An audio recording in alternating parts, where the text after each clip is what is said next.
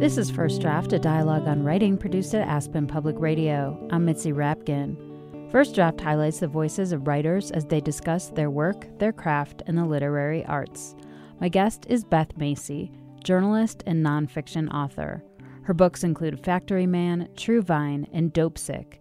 She is the recipient of numerous journalism awards, including a Nieman Fellowship for Journalism at Harvard.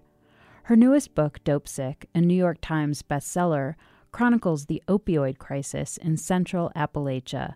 Macy focuses on the individuals in the midst of the epidemic, from doctors to prosecutors, addicts to drug dealers, and those who are mourning the overdoses of their addicted children and family members. Dopesick also dives into the companies and organizations that brought OxyContin, an opioid painkiller, to the market, Purdue Pharma and the FDA. More than 20 years ago, the privately owned Purdue Pharma brought OxyContin to the market with claims it was not addictive. Since that time, the drug has been the precursor for many of the heroin addicts in America. We began the discussion with Macy describing how Purdue Pharma brought OxyContin to the public in such large numbers. Yeah, so they hired an army of sales reps, and they gave the reps data they purchased from a prescribing database called IMS Health, showing them which doctors in which communities already prescribed the most competing opioids. So those would have been the time-release opioids like Percocet, Vicodin, Lortab, because their thinking was if docs are already prescribing a lot of these, they tended to be smaller dosage, immediate release. OxyContin, there had never been an opioid as strong as it. And they sent them out to these doctors that were already prescribing. These tended to be in areas where there were high incidences of workplace injuries and distressed communities. And they gave them this pitch about OxyContin, and the FDA allowed them to make this squishy, unscientific claim that because of OxyContin's brand new 12-hour time release mechanism, that made it, it was believed to reduce abuse or addiction. And then they trumpeted that as truth using old data, a 1980 letter to the editor of the New England Journal of Medicine that didn't really apply in an outpatient setting. And they just kept changing that squishy, unscientific claim until it was heralded as a truth. It was like I say in the book, it was like an old-fashioned game of telephone gone terribly awry. And then they hired physicians, nurses, and pharmacists, 5,000 of them, to become paid speakers for the company. They would go on these trips. They would wear OxyContin branded beach hats and go to Florida and Arizona, and they would learn how to then go back to their communities and convince other doctors that it was safe, that this time release mechanism made it safe, and that addiction was exquisitely rare, and that if anyone showed up claiming to show symptoms of, quote, addiction, that just meant that they weren't getting enough of their drug and the doctor should prescribe them more. It was a scam and a national disgrace. So the consequences of some of this is that you have all these people who start off in legitimate pain, who are overprescribed these meds, and they become addicts. And many of these addicts either stick to the pills and try to get them on the black market or turn to heroin because it's cheaper and easier to find. And then what you see are these people who legitimately started out in pain end up running out of drugs, needing more and more every day to get that feeling. So they're either chasing the drugs or they're chasing the heroin, and they become maybe dealers themselves or addicts, and they end up in jail or rehab, or worse, they end up dead.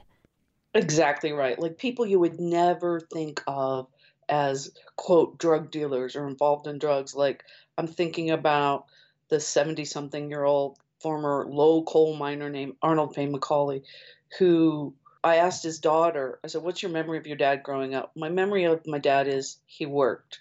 He worked in the coal mines during the day, and then he had this limes hauling, kind of farm business that he did at night and on the weekends. And then he was a referee in the little town of Jonesville. Everybody knew him from refereeing their kids' ball games. And so this guy gets overprescribed OxyContin, and he had been prescribed opioids before for injuries in the coal mines, and he had always been able to get off them at the end, take them as needed. But the difference with OxyContin is it was so strong that he just couldn't get away from it. And so then he started stealing family heirlooms and pawning for drug money. His daughter had to rescue his wife and take her back to Texas. Just it destroyed the whole family. He's in and out of jail. He's in and out of treatment centers. And then eventually, police find his body in a field, his truck overturned, and pills spread out before him, and his head had been blown off. His daughter believed he was killed in a drug deal gone bad. I mean, like a 74-year-old farmer. Just not what you would think of when you think of somebody mixed up in illicit drugs. And yet, there he was, his sort of personality and brain completely hijacked by this drug.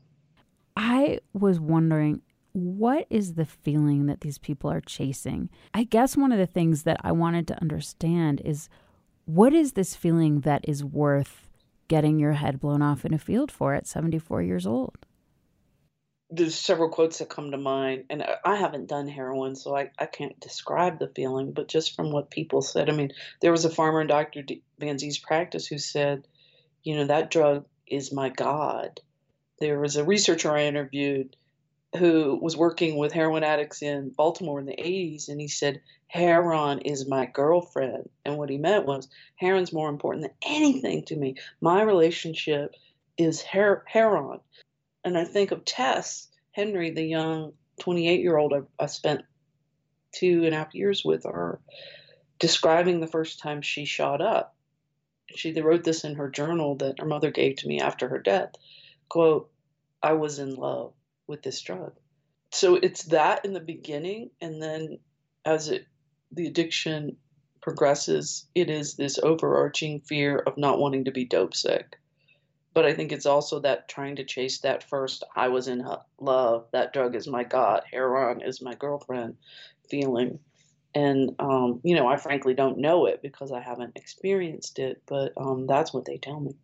Well, one of the things that your book does is you bring it down to the personal level. You have to, because although it is compelling to see what these pharmaceutical companies are doing and have these anecdotes that kind of defy the imagination even, you bring it down to this community. And you just mentioned this one doctor, Dr. Van Z, and he was an older sort of country doctor in Virginia who was taking care of so many people in this area that you're reporting from. Can you talk about him? And he was so wise and very prescient.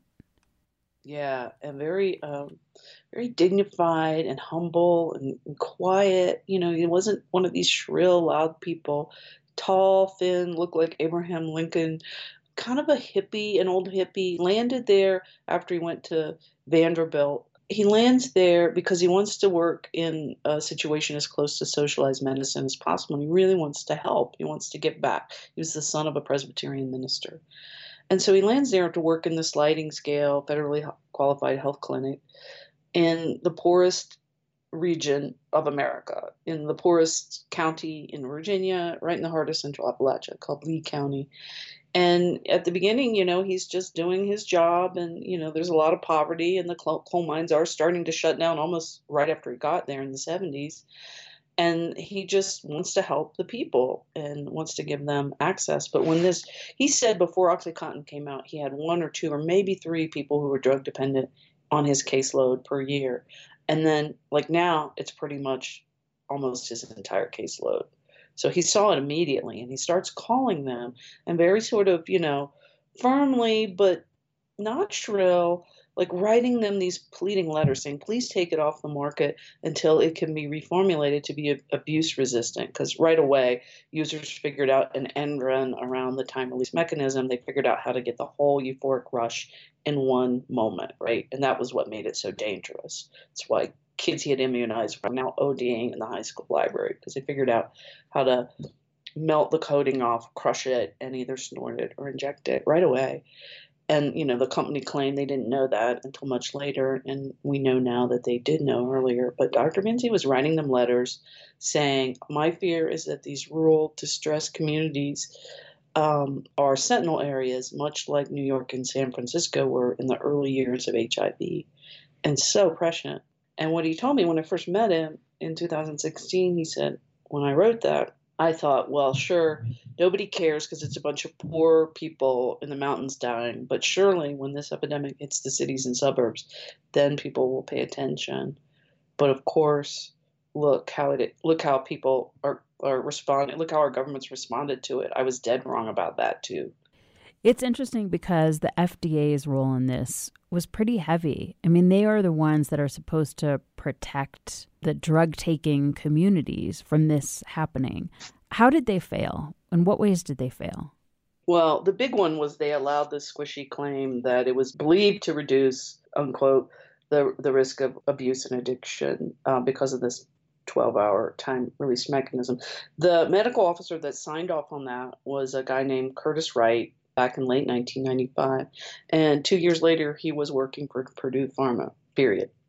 When they did finally reformulate it in 2010, the FDA, ever obliging, blocked generic competition for them. And then when it was reformulated, many experts believe that was only because the patent was set to expire in 2013. Now the company disputes that. Clearly they always got what they wanted with the FDA. It was shocking to see the FDA's compliance with this and acquiescence to this. And for me, the most striking moment in the book was you had this woman, Janine, and she lost her son, Bobby, and she would go around and tell the story publicly. And she took her 15-year-old daughter to urgent care for a sprained thumb, and she got a prescription for 25 days of oxycodone. And Janine went off. Like she called, she happened to know the head of emergency care, and she called him. She said, "What's going on?" And he said, "Oh, this is a doctor that hasn't gotten the memo."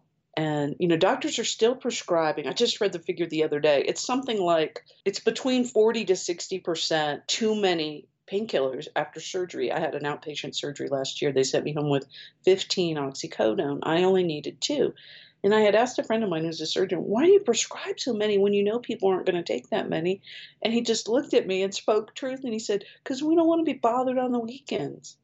Like, if we only sent you home with 2, what if you needed 5? Then you're going to have to call us again, And they didn't want to be bothered. I'm sorry, you need to be bothered. You helped get us into this.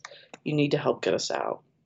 So as a writer, I'm sure, before you even started this, put your pen to paper, there'd been stories about this crisis for a long time. So how did you begin to sort of wrap your head around this, decide you want to do it, and then create some kind of plan when there's so much information? Oh yeah, that was the real challenge. I have this product called Wizard Wall. It's like a movable, it looks like a roll of white wrapping paper, and I basically like wallpapered my entire office with it. And I just started making phone calls at the beginning. So I had written this series in 2012 about heroin when it landed in our upper middle class suburbs, 3-part series on heroin, and I had these 2 families that I had spotlighted in that, and I had been following them ever since. So I had this, pretty impressive stack of notes on how it landed in our city and our suburbs. So I knew that story, and I knew the prosecutors involved, and I knew I could go back to them and kind of find out what's going on now. So I sort of reread through those notes, made a list of all the people I was going to contact again. And then I knew that OxyContin was kind of what had seeded this. So I went back to those stories. There was a book written by Barry Meyer in 2003 called Painkiller. I read that really carefully. I called Barry Meyer up. I talked to the Roanoke Times reporter who covered OxyContin in the coal fields and who also covered the settlement in 2007. He told me exactly to call Van Zee, Sister Beth, the first cop who saw OxyContin being illicitly diverted. He gave me all the names of the people to call because he had interviewed them 15, 20 years ago. And, they're all still dealing with this. And in journalism, we're not very good at going back to people and saying, how are you doing now? As a rule, I noticed that when I was writing Factory Man, nobody does the aftermath story. And that's kind of my MO. I like to go back in time, but not that much time and look at. sort of what were the big headlines then and how are people doing now? Because I saw that those two stories were connected, OxyContin in the coal fields, heroin in the cities and suburbs. And then when I was doing some of that early reporting, going back to people, I went back to this prosecutor who had worked on the Spencer Mumpower case, the Hidden Valley portion of the story. And he told me about this case about Ronnie Jones and this huge heroin ring. They had just completed all the prosecutions of 84 people were sentenced on state and federal charges. And this was 4 hours in the other direction, up in a kind of a nice little farm town called Woodstock. I mean, just not the last place you would expect the biggest heroin ring in Virginia to be, this little town of a couple thousand people, right?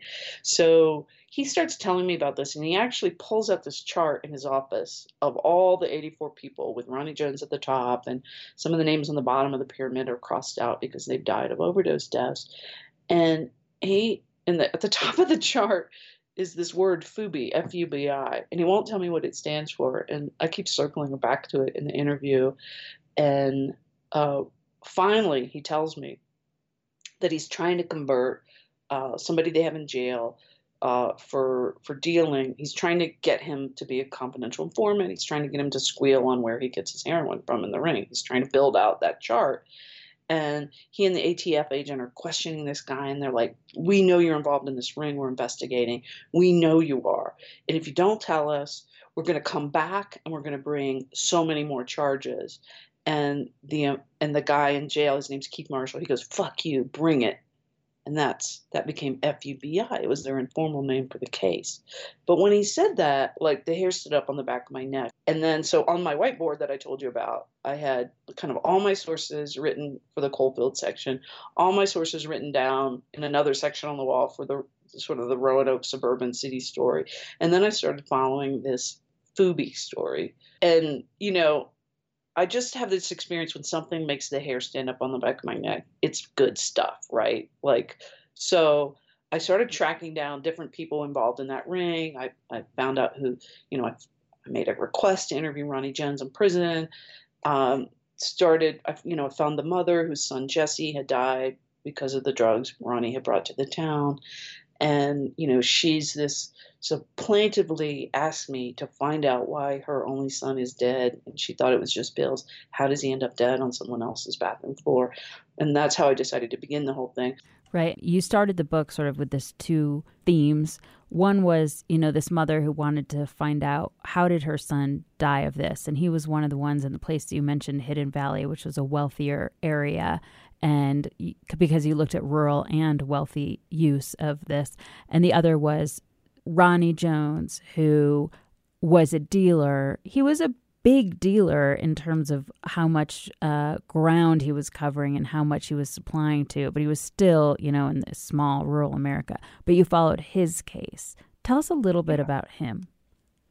Yeah, so he was a twice convicted drug dealer who landed in this kind of, I call it idyllic farm town. It was, again, one of these areas where opioids hadn't been overprescribed because it was a healthier community. And that was interesting too. Heroin was only beginning to land there.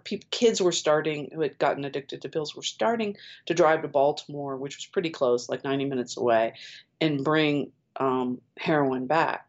But Ronnie quickly realized after he's finished his sentence, he wanted to stay there. He told me he thought he'd be better off there. He would stay out of trouble. It was kind of like, he goes, people wave to you when you're driving down the country roads here. He thought it'd be nice, but nobody would hire him for work. He tried to set up a computer repair business, which he had gotten trained during prison. He had gotten a certificate. Nobody would rent him space. He was convinced it was because he was black, and I'm sure he's right about that. And so then he goes back to dealing crack and marijuana, which he had dealt before. And somebody points out to him, well, remember in the break room of George's Chicken where we worked, people were using pills. Pills are getting harder to get. Pills are getting more expensive. I know somebody that can help you get a real supply from Harlem. So Ronnie and this other dealer working out, kind of an adjacent area closer to DC. They have this connection in Harlem, and they start bringing heroin in bulk to this small town. And I mean, that was just interesting narratively because you had these cultures clashing, right? You had these kind of big city drug dealers, possibly with cartel connections, landing in this small rural community in a chicken plant where they're interfacing with, young women, Hispanic migrant workers. I just saw a lot of potential for storytelling there. And it was so emblematic of just how the prison system was designed to get Ronnie back, right? Because, he's like one of 100 probationers. His probation officer can't keep up with him. I mean, she admitted that to me. And he just is going about bringing massive amounts of heroin to this small town. And almost overnight, the town goes from a handful of known heroin users to hundreds. And, that's a bit of an exaggeration. That's the way the police described it to me. Ronnie had a very different story to tell. What he said about the system being designed for you to come back, it's exactly true. There he is now, sitting there for 23 years. Smart guy, a flawed guy, sure. He may very well die in prison. The reason he ended up in this town was it was part of it wasn't like a work release, but they sort of sent him to work in this chicken factory in this area. ICE had raided and sent all the illegal immigrants away, undocumented immigrants, and then they needed workers, so they had to truck in prisoners, nonviolent offenders, and so then they're working alongside the poor people in the community that haven't gone to college, and it's just this sort of becomes this toxic blend. But that George's Chicken had so many problems before Ronnie showed up. I mean, they had a meth ring where they were smuggling out ingredients for meth from the chicken plant roof with using pulleys and walkie-talkies and, like this really pretty elaborate system, and just problem after problem, overdoses in the parking lot. One of the policemen I interviewed joked, forget building a wall between Texas and Mexico. We need a wall around George's Chicken. So it became a real problem. But when you look at it on paper, it's like it's a program designed to help people in prison get work skills. It sounds like a good thing, but it wasn't a good thing for that community. So once you've gone down this path where a community is getting addicted, you have to help them. So, a lot of them who can afford it, which is not everyone, might go to rehab. But there's even trouble with the rehab, whether it's the rehab facility or Suboxone. And Suboxone is a drug that helps you get off the opioid, but in itself, it has opioid ingredients. Can you talk a little bit about trying to get people off of this? I mean, the hard truth is that it takes the average heroin-addicted person 8 years and 4 to 5 treatment attempts just to achieve 1 year of sobriety. I mean, that statistic killed me. That's like, oh my God, that was what I was seeing playing out. Why can't these people who have everything going for them, why can't Tess Henry, who had very smart, well-educated parents, working in the medical field, a doctor and a nurse for mom and dad, why can't she get off of this drug? Well, it's so hard for people to get off of it. And part of the problem is because rehab centers that, people will get second mortgages and whatnot to send their kids off to these rehab centers. Most of the rehab centers, more than half in this country, don't allow medication-assisted treatment, which is Suboxone or methadone. There's one other kind, which study after study shows is the best way to prevent overdose and relapse and overdose death. I mean, the science is super clear on that. There's no one in the scientific world who believes that's not the answer to this. But the rehabs grew out of, AA and 12 steps and NA. And many simply believe that giving people a maintenance drug like Suboxone or methadone is treating one drug with another drug. And it just sort of overlooks this dope sick factor. It's with alcohol, you're not going to get dope sick, right? These people are trying to avoid being dope sick, and I've just seen them. I've seen story after story. They can't get off of it without the help of these anti-craving medications, MAT, medication-assisted treatment, which is a weak opioid itself, and it has a ceiling blocker in it. So if they take heroin on top of it, they're not going to feel it. They're just going to It's going to staunch the cravings, and what you see in people that are using it correctly with counseling and social supports, you see them start to get like a glimmer of hope. Oh, maybe I don't have to live my life homeless and prostituting. Oh, maybe I can get a job again. Maybe I can get my kids back. Maybe I can even get my nursing degree, et cetera, et cetera. And they start to have a little bit of hope. But there's so much stigma out there. Um, a lot of it amplified by the abstinence only group. And to me, I've come to think that it's the number one barrier to turning back this epidemic, the bias against MAT. So how did it impact you writing this to see people not make it? It was really hard.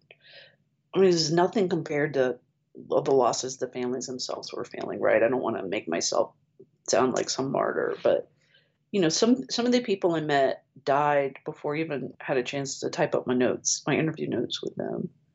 And then I'd go back and listen to them after I learned that they had killed themselves because they had relapsed and knew their wife was going to leave them now, or things of that nature. And just so heartbreaking. People with so much potential. Everybody ends up the same way in this, which is homeless and prostituting, and within the people that I followed. And that was clear even from the early days of this with OxyContin out in the rural areas. They all end up, the poor kids in Roanoke and the wealthy kids in Roanoke that get addicted to this drug, they all end up couch surfing in the same poor neighborhood or living homeless in the same poor neighborhood of our city. And that's happening, all over America. And one of the ways I coped with it, just the sheer, the exhausting and depressing nature of it. It was really the only way I thought I could live in the material for 2.5 years, is I focused on the people who were fighting back. My friend Roland Lazenby, who's a writer, he quoted Mr. Rogers to me. He said, "Find the helpers." And so that's what I did. That's why you have me focusing on Banzi in the beginning. Then I'm focusing, from Roanoke on these women who are trying to divert people from jail and into treatment, but losing a lot, right? Occasionally winning, but largely losing a lot. And then in the Woodstock area, you have sort of the cops fighting back and trying to put Ronnie Jones in the ring behind bars. And they have their own everybody has their own motivations. And they're not all perfect people, but they're really trying. And so I'm just hoping to show that. And I think because I have these moments of light, I have the ATF agent who's working so hard, that his kids don't even barely recognize him and think, I remember the scene where he's working, out of this unmarked house where they're putting this ring together, and his 4-year-old, his wife brings the 4-year-old to visit, and she says, "This is where you live now, Daddy? Is this where you live?" And he's just like, "Oh my God, I got to get another job." So these people are heroic too. These first responders, these drug court judges. I watched their hair go from salt and pepper to white over the course of reporting the book. People are really worn out by this epidemic. Can you read a passage from an author that speaks to you or influenced you as a writer? Sure. One of my favorite books is Tracy Kidder's Mountains Upon Mountains.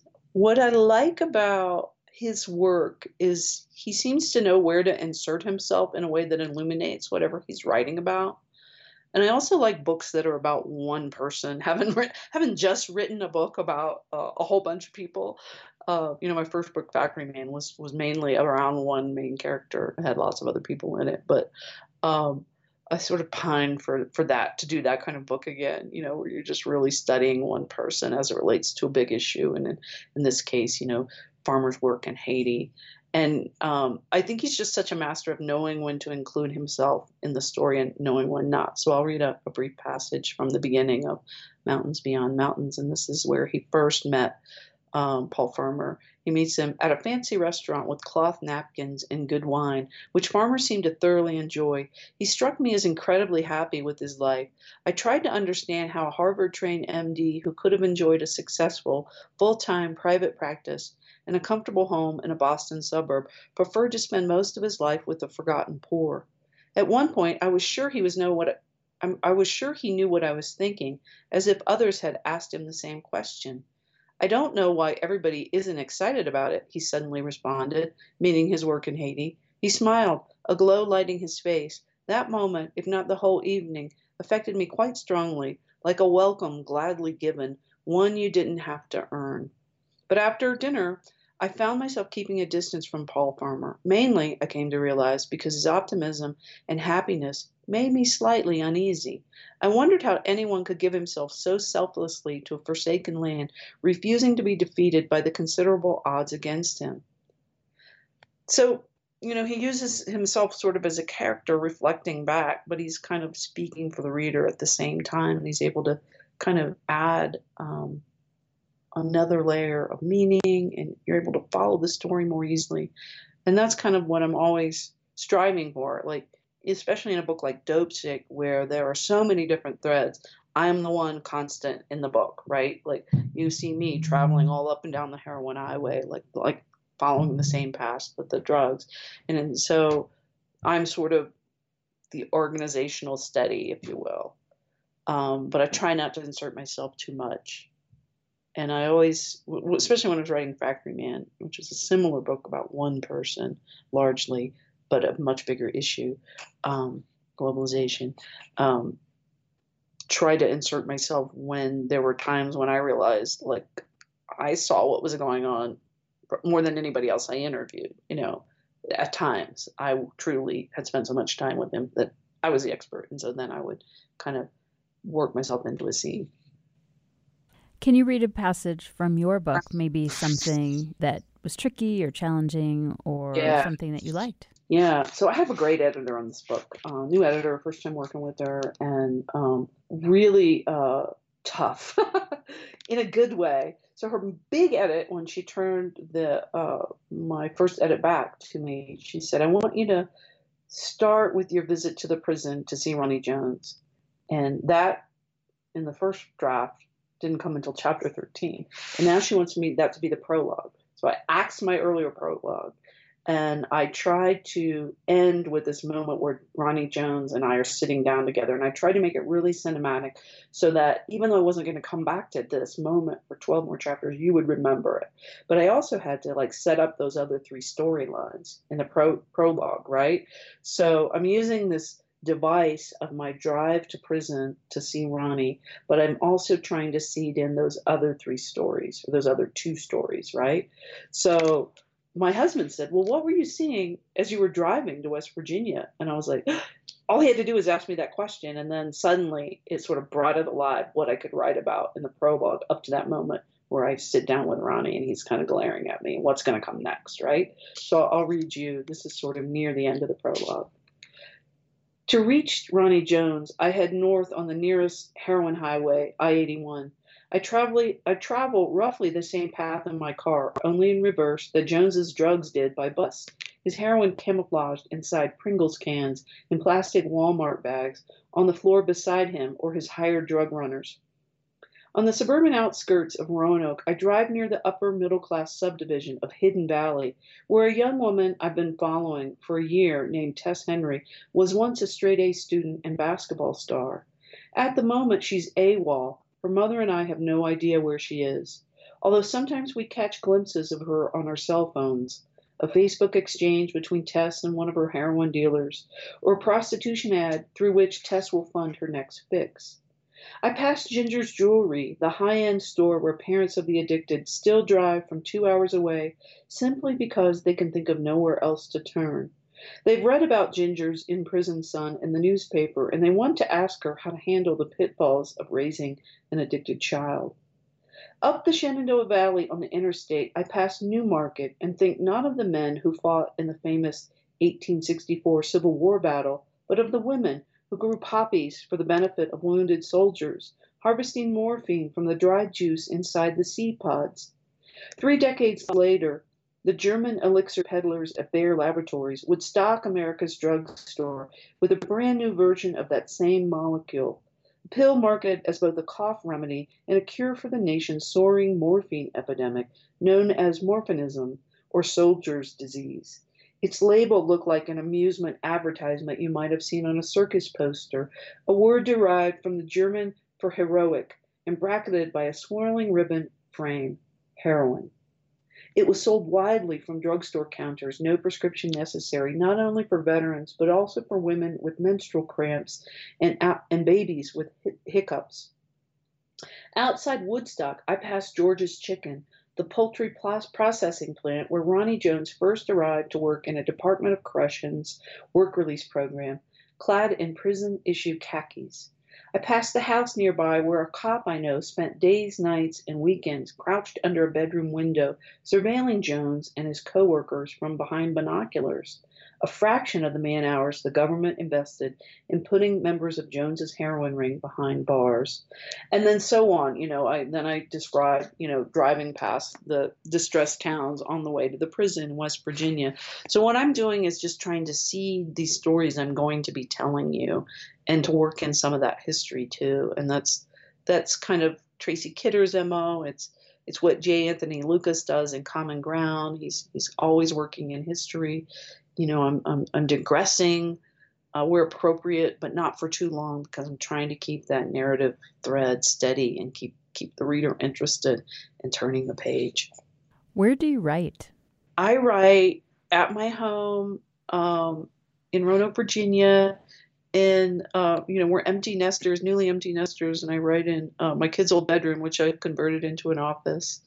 It's kind of the biggest bedroom, and I've got a nice desk overlooking the windows, and I've got my wizard wall and my whiteboards all around me, and bookshelves and a chair that I like to edit in, a nice comfortable chair, a nice light, and a rug where I do yoga when I want to take a break. What do you do and where do you go to get away from writing?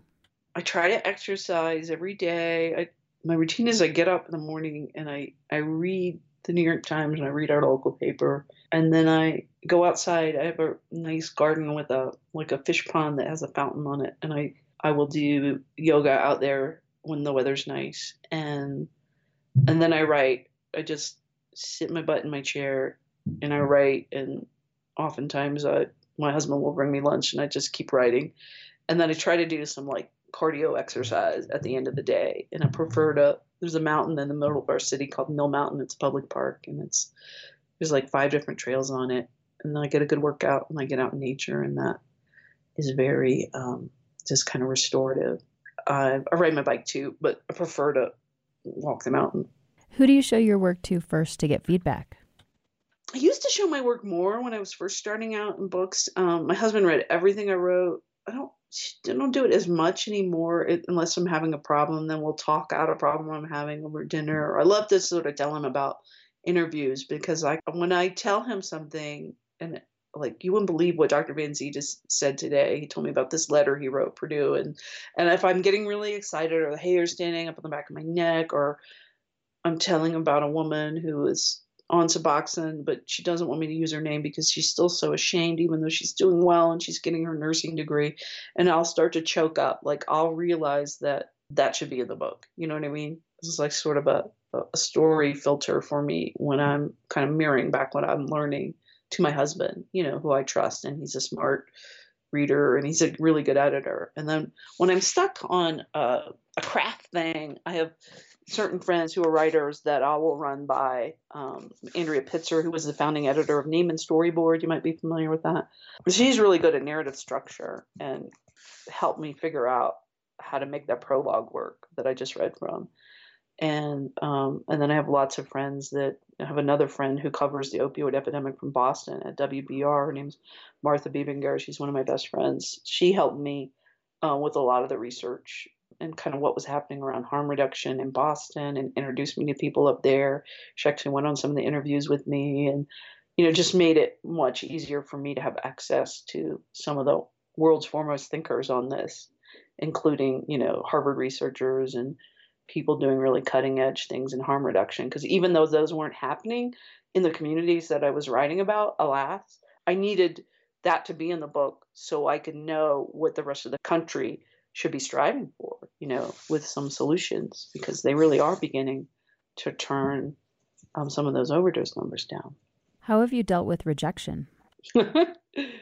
Cried. I interviewed a poet once. She was a poet laureate of Virginia. She's this hilarious woman named Lou Crabtree. She was discovered late in life by the writer Lee Smith, and her first book of poems were published with great criticism and raves, and she became the poet laureate of our state. And then her second book was rejected. And I said, "What did you do, Lou, when you got the rejection letter?" She said, "I took off all my clothes and I went outside and I rolled in the snow." I thought, that's a good response to rejection. I mean, I've had some really mean rejections. Almost anything I've gotten, I've been rejected at first. So, like the first time I got the Neiman Fellowship, I was rejected. I just kept applying. This first time I wrote a book proposal, that was rejected. I couldn't get an agent. I just kept trying. And meanwhile, I kept realizing that the thing that jazzed me about my work was making these connections in my community. I mean, I really love interviewing people. I love finding out things that people don't yet know, and then knowing that I have the power to go back in, my kid's former bedroom and tell people something they don't know, but that I've seen. I have this, it's just it's a license to be curious, a license to be nosy, a license to put story together where people might not have seen a story before, and to bring attention to these, I always say I write about outsiders and underdogs, these untold stories, and bring them to life. And what is your favorite word? I couldn't come up with a favorite word, but I did come up with a favorite piece of punctuation. Would that be acceptable? Sure. The dash. And I love the dash. I overuse the dash, but overusing the dash, especially when I'm writing a really complicated like history section, or I'm writing about science, which doesn't come easy to me, or anything involving like lots of sources. Summary work can sometimes be like the hardest kind of writing. You're taking 10 different sources and you've got to get it down into one paragraph or two paragraphs, right? That's really hard thinking and writing. And sometimes I'll use the dash as just an easy way to finish a sentence. And then I'll go back later. Anne Lamott talks about writing shitty first drafts. I'll go back later and try to reduce the number of dashes. But sometimes I can't get to that thought unless I first allow myself this, the use of the dash. You've been listening to First Draft, a dialogue on writing produced at Aspen Public Radio. My guest was Beth Macy, author of Dopesick. You can follow First Draft on Facebook. Just look for First Draft, a dialogue on writing, and click like, and on Twitter at First Draft APR. You can email me at firstdraftwriters@gmail.com. The theme music for First Draft was produced and performed by Murph Mahaffey. I'm Mitzi Rapkin. Thanks for listening.